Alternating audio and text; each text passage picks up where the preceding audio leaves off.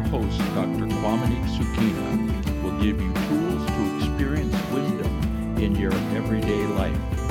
Listen each week as Dr. Qaumaniq shares stories that will help guide your faith, perspective, and attitude in every situation. This is Dr. Sakina of Indigenous Messengers International, and here is our host.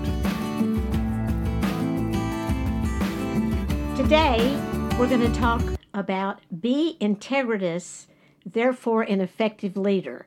I don't think that's a word, but I can make it a Quam quote.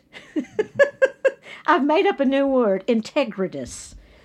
So it's be integritous, therefore an effective leader. When I was 4 years old, I went with my mother to the store. And we got to the checkout line. They had chiclets there. I don't know if they still have. Do they still have chiclets? I don't know. But there were chiclets there. That's a gum that you used to get. And they were white. And then they came out with colors. I loved chiclets. And I saw these chiclets. And so I just put them in my pocket. And we went home. And I went into my room. And I took some out. And I was chewing them. And I came out into the room where my mom was. And my mother said, "What do you have in your mouth?" And I said, "Well, I have chiclets." And she said, "Well, where did you get them?" I said, "Well, I took them from the store." She proceeded to tell me that that was stealing. And she explained what stealing was. And she said, "It's very, very wrong. And then you're going to have to return the rest of them. And not only return them, but we're going to have to go back to the store and you're going to have to apologize to the owner and tell the owner that you took his chiclets." Oh, gosh, I was just like scared to death. I remember physically feeling sick at my stomach. Like, oh no. I mean, I was like, am I going to go to jail? You know, I was 4. And I know it tore my mom up because my mom is very empathetic. And I know seeing me suffer like that was really hard for her. But she knew that it was real important for me to learn what stealing was. And she knew it was very important for me to have experienced the emotion of guilt. And also to take responsibility for my actions. So she marched me down there, and it's still printed in my mind. The man was very nice to me, but he took the chiclets back, and I think my mother gave him money for the ones that I ate. She paid for them, but made me return them anyway. I wasn't going to be rewarded for that behavior, let's put it that way. And I never forgot about that. I learned from this, and over the years, I'd find myself in similar situations where, not where I was stealing things from a store, don't let me, but where I'd done something wrong, or I'd made a mistake. And I needed to take responsibility for my actions. And it's hard. I don't think anybody likes to really make a mistake or have it be in a shame spiral where you feel really bad. And I'm not talking about shame here. I'm talking about guilt. I'm talking about conviction. There's a difference between shame and conviction. Conviction is a good thing. But I had a conscience, and I knew right from wrong. And when I do something wrong, I would feel bad. I would feel convicted. It's not so with the psychopath. They do not feel guilt. They don't feel empathy. They don't feel bad about things they've done. And they don't take responsibility for their actions. So today we're going to talk about the psychopath. Instead, the psychopath projects the blame onto others for what they've done, and they set themselves up as a victim. Case in point, let's say one time I heard about this psychopath, and I was watching a thing on TV, on court TV, and he blamed the victim that he raped because she had on a fuchsia dress. It drew attention. Psychopaths project things onto other people. Their victims, and they blame them. Well, they shouldn't have been there. Well, they shouldn't have left their house. Well, I broke in. They should have been there when I got there. They should have had an alarm system. It's always the fault of the victim. Now, it might be confusing to you today that I'm combining a talk on psychopaths and we're dealing with spiritual transformation. But it's important that we take a look at leaders without integrity before we delve into what a leader with integrity looks like and what that person really is like. And that's the key phrase here. It looks like, and in reality, is like. Psychopaths are predators, pure and simple. And they line themselves right up next to the light, and they deceive many. All we have to do is read the headlines, or watch court TV, or watch Dateline, or anything. It's all there. Read the newspaper. A mother or father murders their children or spouse to continue an illicit affair. A business partner kills his partner to take over the business. A person kills their spouse because they don't want to have to share the assets in a divorce. Or a friend kills his best friend for money. It's out there. And we would be wise to learn and understand how psychopaths work so we can remain out of their deadly trap. Now, we don't often talk about this in our faith-based institutions. We don't talk about psychopaths in the religious institutions that we attend. And if there is any mention put on it, it'd be more like the mention of people like Jim Jones, who had his followers drink cyanide, and they all became a victim of suicide to prove their loyalty to him. Or perhaps the mention of David Koresh and the Branch Davidians, who burned up in their compound in Waco. And that both of these situations, children were involved. In Nashville, Tennessee, where I lived, we had Tony and Susan Alamo, and they were cult leaders in the same vein as Jim Jones and David Koresh. I would say that cult leaders are psychopaths, and psychopaths are actually drawn to our religious institutions. That's been proven. Psychopaths are drawn to any organization that's useful and beneficial to them, and they're not there to serve but to exploit, and they'll line themselves right up next to a believer, a faith-based person, and they'll watch how that person acts, and they might have even been raised in those institutions, and they will replicate that, kind of like a chameleon, but they will not really be having a true and sincere experience. Being a leader with a title gives legitimacy to a person, and others view people in those positions of trust. So they trust them. Psychopaths love to be in these positions because then they can manipulate people to their own advantage. If you're not a predator, it's very difficult to think like one or believe that people of this caliber exist, but they do. And I'm wanting to, as I share with you, help you to understand. I didn't really prepare myself to know how to deal with psychopaths, people in the world that are like that. But we need to know. We need to be aware. We need to be alert. Within a religious organization, psychopaths have an access to a pool of potential victims. While in a faith-based setting, we as the people, we like to think of our church or our synagogue or our other religious organization as a family. In fact, we're told that we're the family of God. So when we think family, we'll let our guard down. There are a lot of assumptions made by non-predatory people. One being that people are worthy of trust before they ever prove themselves. This is especially true of individuals who've been raised in alcoholic or dysfunctional families, where we've been taught to enable dysfunction and think that is normal. Now, let me say, I did have one dealing with a narcissist, and I want to tell you how I got hooked. This narcissist presented to our family as a person who was coming out of a very religious cult, and they were wanting help, and they knew that I dealt with spiritual addiction, religious addiction, and help people, and so they presented with me, and the first thing they did was groom me by telling me how wise I was, and basically how victimized they had been by their cult-like experience. And so they were so good at this, presenting as victims, that I let my guard down, and I was so busy wanting to make sure that I didn't wound them or hurt them or say anything troubling for them, that I stopped protecting myself. I didn't see any red flags because I saw them. And I can tell you that this person I was involved with, my husband and I were involved with, that I trusted this person as much as I'd trusted anyone ever. Totally shocked when I realized that I'd been duped. So one of the main things is if you're in a situation where you start letting your guard down to the place that you're so concerned about the other person and protecting them that you don't protect yourself, that's not a good place to be. It doesn't matter which faith-based organization that a leader or minister comes from. Any can house a psychopath flying under the radar.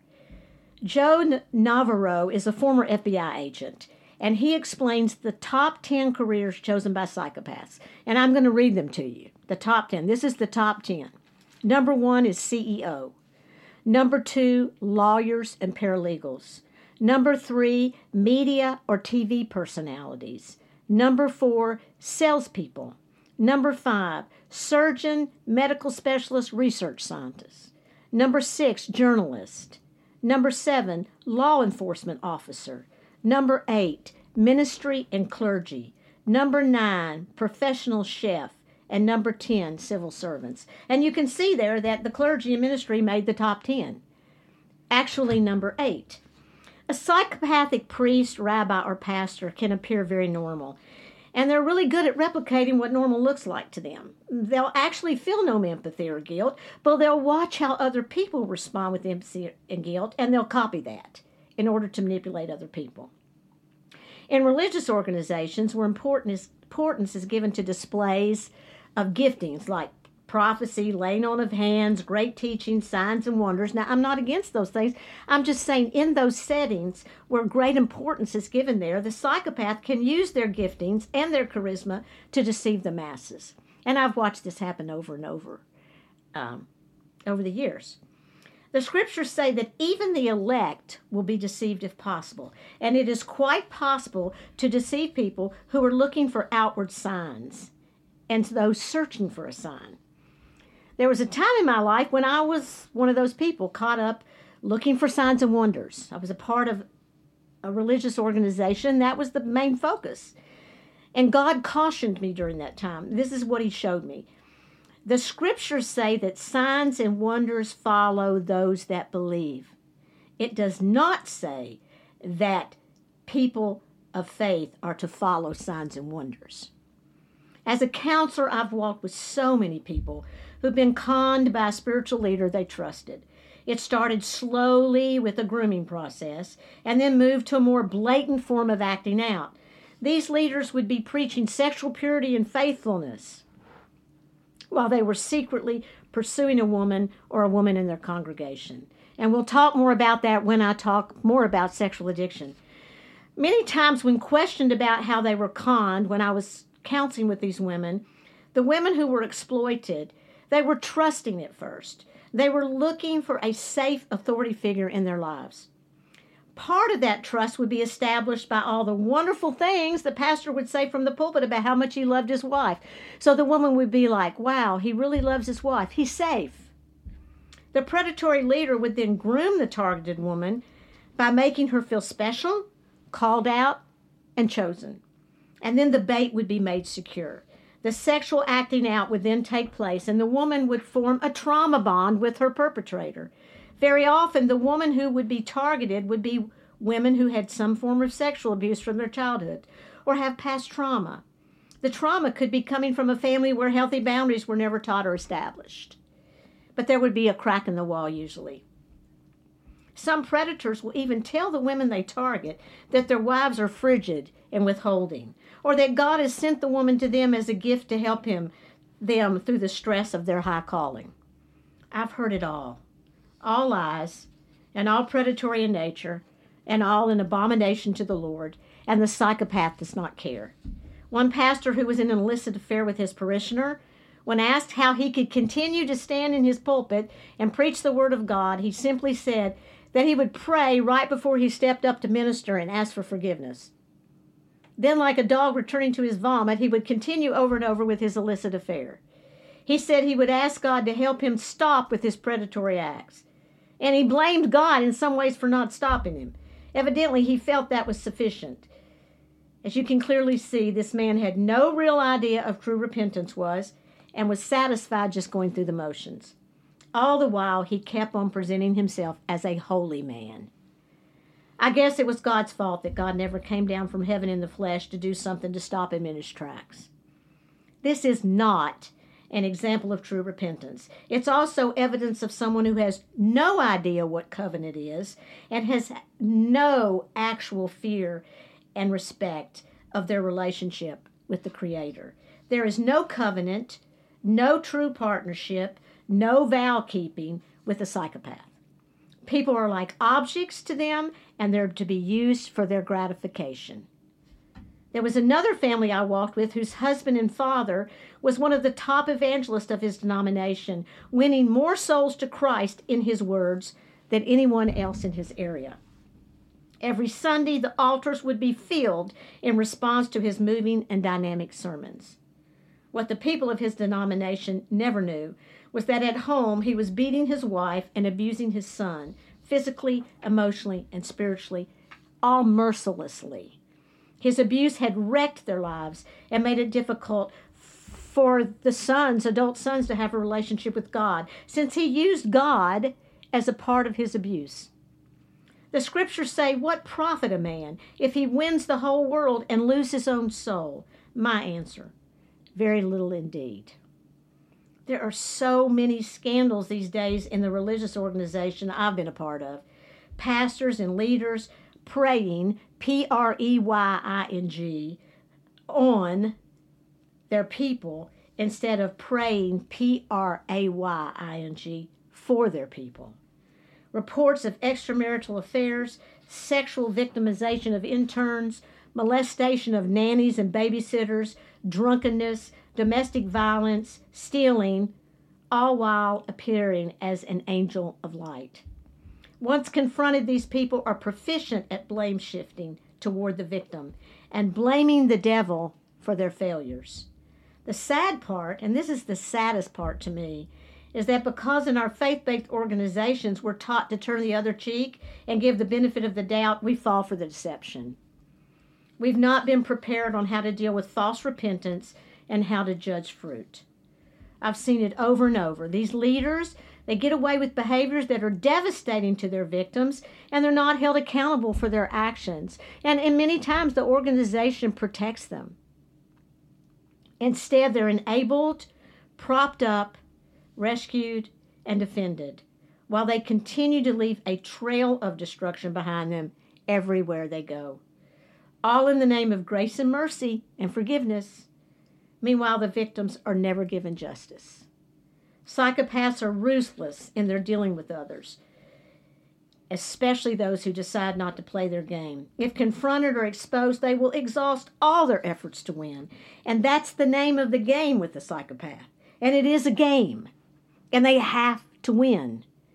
They have no conscience, so they will stop at nothing to destroy others in order to retain their man-made false reputations.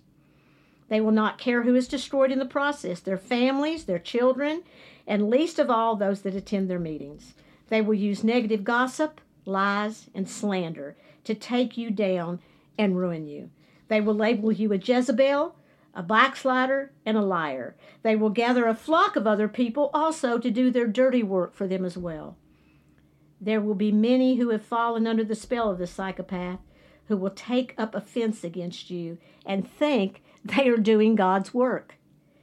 It's truly a God-sized battle, and you will need every ounce of wisdom from God to navigate the battlefield.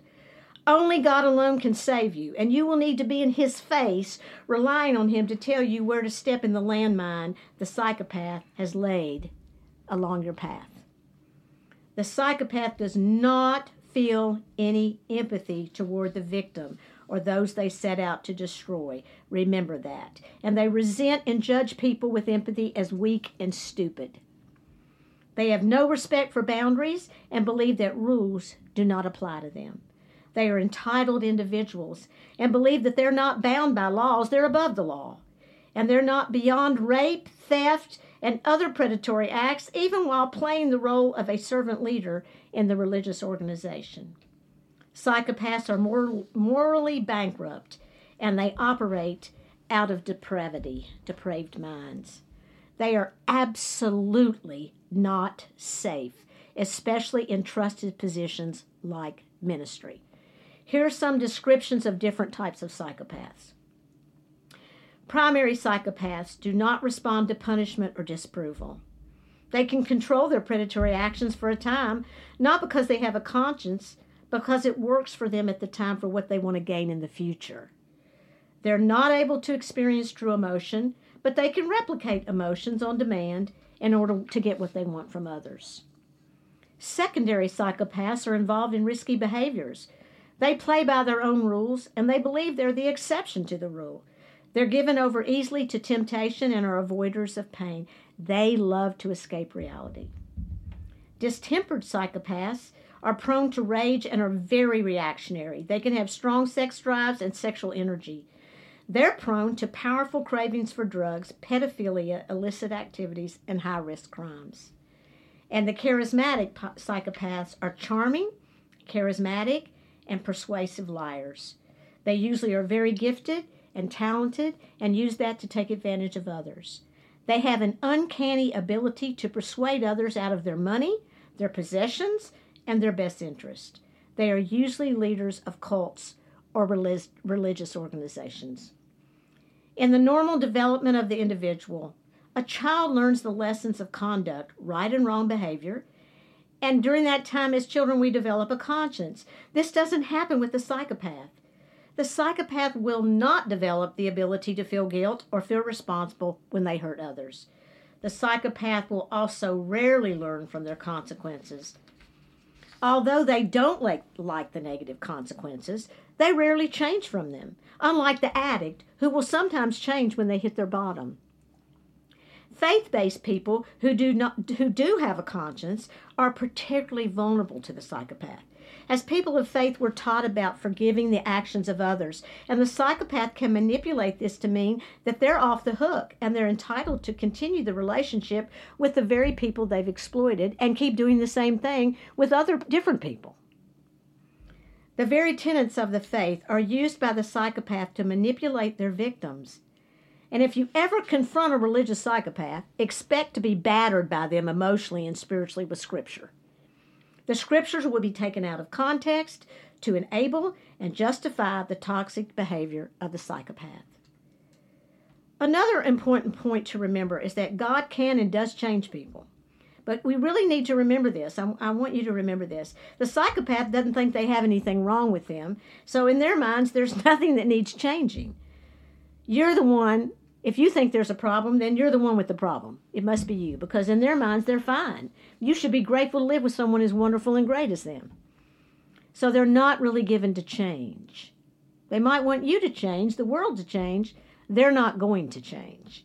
Here are some of the characteristics of a psychopath that make them toxic. And Joe Navarro, he's a former FBI agent that does profiling for psychopaths. He made this list, and not all of these characteristics have to be at play. 1, a grandiose sense of who they are and what they can achieve. 2, a demand for blind obedience and loyalty. 3, excessive admiration. 4, entitlement. 5, exploitive. 6, arrogant and haughty. 7, the rules don't apply to me. 8, hypersensitive to criticism and will get even if you don't agree with them. 9, devalues others as being inferior and weak. 10, make their followers publicly defer to them and grovel. 11, ignores the needs of others. 12, boastful. 13, needs to be the center of attention. 14, does not listen well to others. 15, uses people. 16, no true attachment to others. 17, when criticized, lashes out with rage. 18, if not kowtowing to them, you are the enemy. 19, superficially charming. 20, cold and aloof at times. 21, deeply offended if perceived as ignored or slighted. 22, assess people to see if they are a threat or will revere them. 23, hates to make a mistake publicly, and when it happens, they rage. 24, does not apologize for their actions. 25, does not feel empathy or guilt. 26, rigid, unbending, and insensitive. 27, isolates their people close to them from other people. 28, restricts their family and others' access to outside influences. 29, demands more from others than they're willing to give themselves. 30, believes that they are destined for greatness. 31, they are highly dependent on adoration. 32, sees their self as unstoppable, 33, conceals who they really are, and you very rarely get any intimate details about their life. You don't really know them. I wanted to share the last 3 episodes with you on the narcissist, the addict, and the psychopath so that we can see what imposters of true and effective leadership look like. When I was a teller at a bank, I was trained how to spot a counterfeit bill. They gave me piles and piles of real $100 bills. And after learning what the real looked like, my trainer would slip a counterfeit 100 in there in the stack. And I learned how to spot the counterfeit because I had become familiar with the real thing, the real $100 bill. And that's what I want to show you today, what the real deal is. And sadly, we don't see as much of that as we used to. We have more counterfeits, honestly, than the real deal these days. But I want to help you look at how to identify the real deal. How do we recognize the effective leader that operates out of integrity?